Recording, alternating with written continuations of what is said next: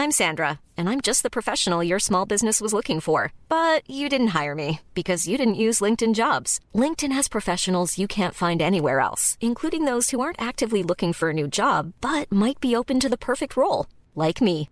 In a given month, over 70% of LinkedIn users don't visit other leading job sites. So if you're not looking on LinkedIn, you'll miss out on great candidates like Sandra. Start hiring professionals like a professional. Post your free job on linkedin.com/spoken today. Spring is my favorite time to start a new workout routine. With the weather warming up, it feels easier to get into the rhythm of things. Whether you have 20 minutes or an hour for a Pilates class or outdoor guided walk, Peloton has everything you need to help you get going.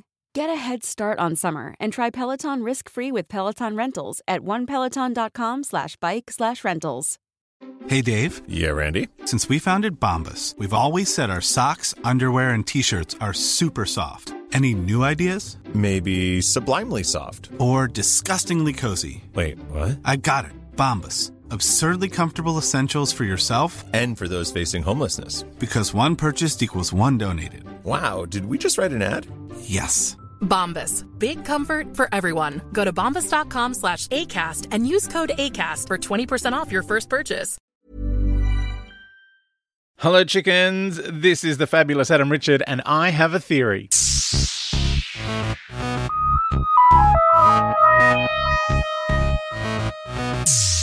Hey, chickens. This is a bonus episode, a reaction episode. I was contemplating doing it as soon as the news came out, and then I thought, no, that's what all those crazies do. The people who were shouting and screaming about how finally the show's going to be taken back by someone good. And I'm not one of those people, so why would I buy into that?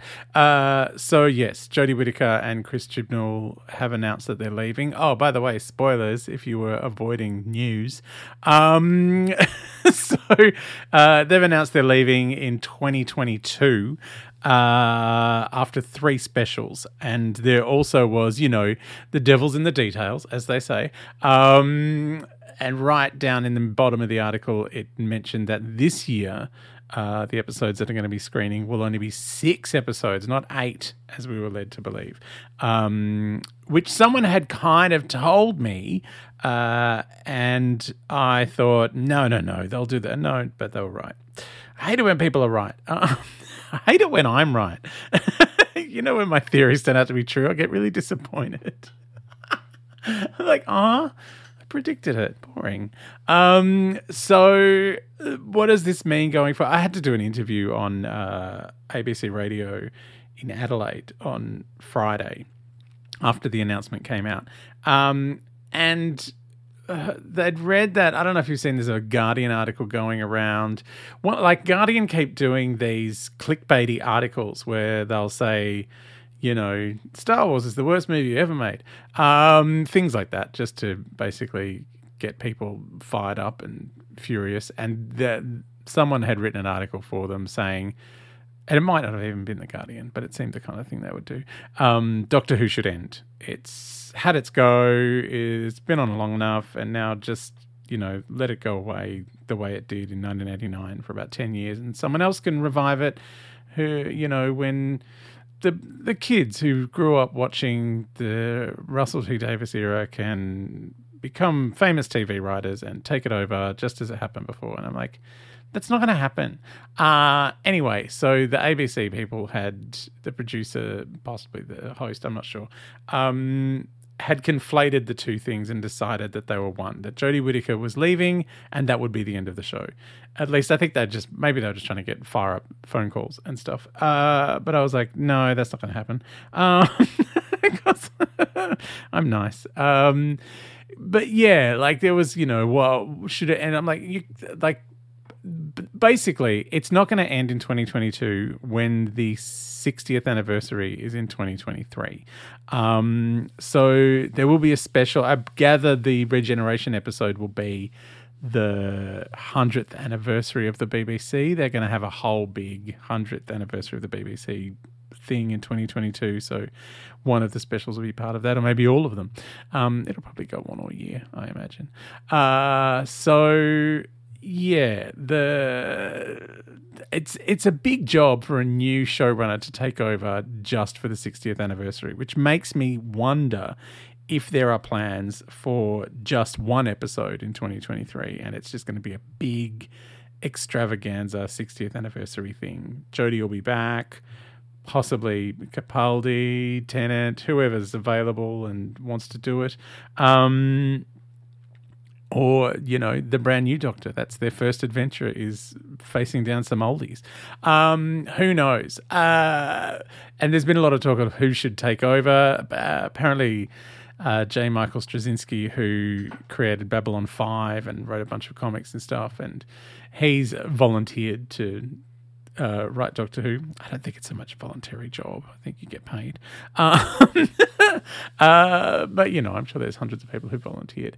Of the current crop of writers who I'd like to see, this is a controversial thing. I would like to see co-showrunners, because sometimes I feel like a single person gets in their own head, and when there's two of you, I mean, I know it works for me. I work better collaboratively, kind of chewing over something and kind of coming up with something. And I would love it if it was, you know, someone like Pete McTeague, Teague, Peter McTeague, and Vinay Patel.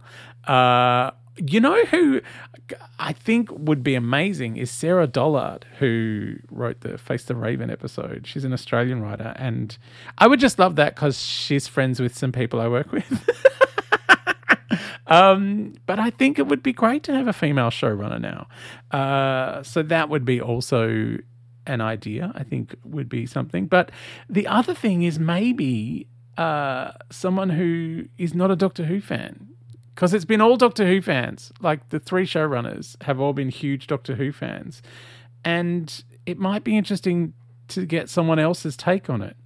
Not someone who hated it, not someone who hates Doctor Who. Maybe someone who's just vaguely interested, as opposed to someone who knows the ins and outs of it like the rest of us do. Like, so you get a whole new take on it. Like, there was, I saw someone on Twitter say, oh, the new showrunner should be someone who wants to bring down the government with Doctor Who, which was Andrew Cartmel, who was the script editor for the last 3 seasons of the original series for the Sylvester McCoy era.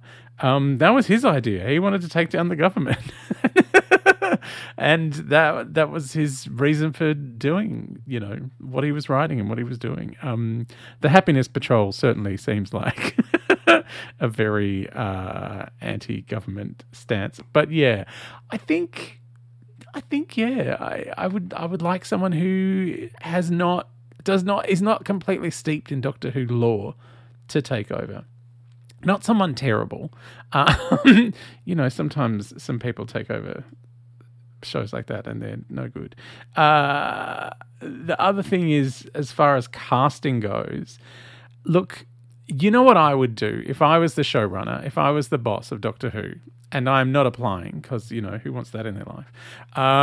Just same as I'm not going to run for office. I just don't want those people around me. But I would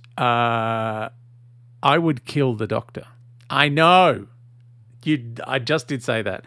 I would have the Jodie Whittaker Doctor be the last Doctor, have an irreversible, it's the end, she dies. And the next series starts with the Jo Martin Doctor. And we pick up from where we left her at the end of Fugitive of the Judoon. That would be exciting. And we just follow her and her story from now on.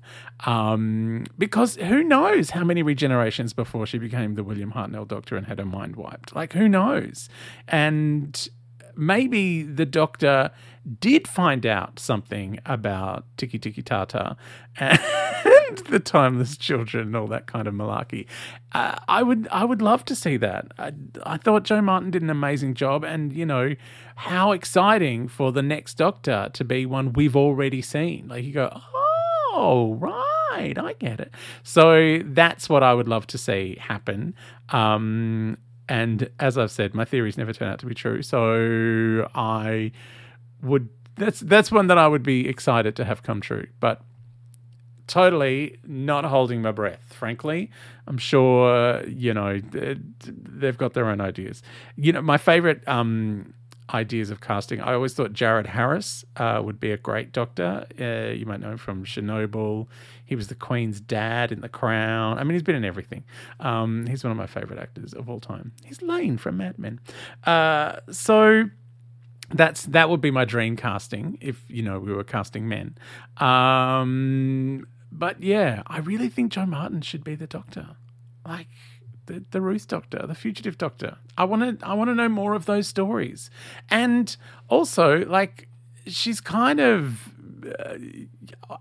off the chain, like a little bit more kind of dangerous than the Doctor. Like, doesn't have these centuries of I've behaved well and tried to do the right thing. So yeah, I'd be interested. Now, one thing, I did watch the Comic-Con panel because I'm a glutton. At the very end of it, Chris Chibnall said, I've got one word about the new season, which is swarm. And I was like, oh my God, the swarm from The Invisible Enemy? Contact has been made. And I'm like, oh no, they are not doing a living embodiment of a virus.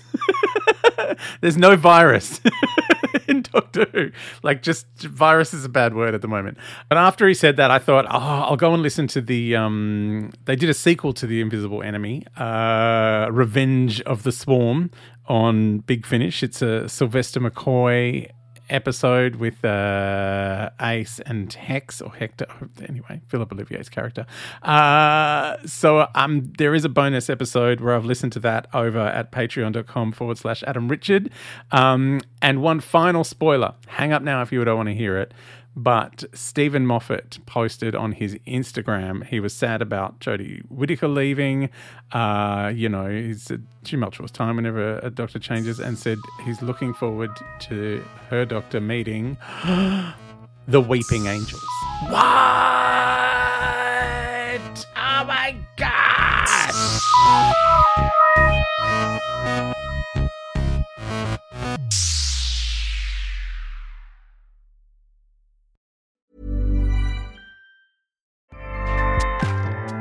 Acast powers the world's best podcasts. Here's a show that we recommend. The Real Housewives is a guilty pleasure for most, but if you're looking to not feel guilty about that pleasure, tune in to Everything Iconic with me, Danny Pellegrino, where I break down all the messy moments and behind-the-scenes antics of Bravo's popular franchise. And on Everything Iconic, I also interview celebrity guests like Kelly Ripa, Keke Palmer, Drew Barrymore, Cameron Diaz, and more about their guilty pleasures, their past work, and so much more. So if you're pop culture obsessed and find yourself watching way too much reality TV like me, tune into Everything Iconic with Danny Pellegrino, wherever you listen to podcasts. Acast helps creators launch, grow, and monetize their podcasts everywhere. Acast.com.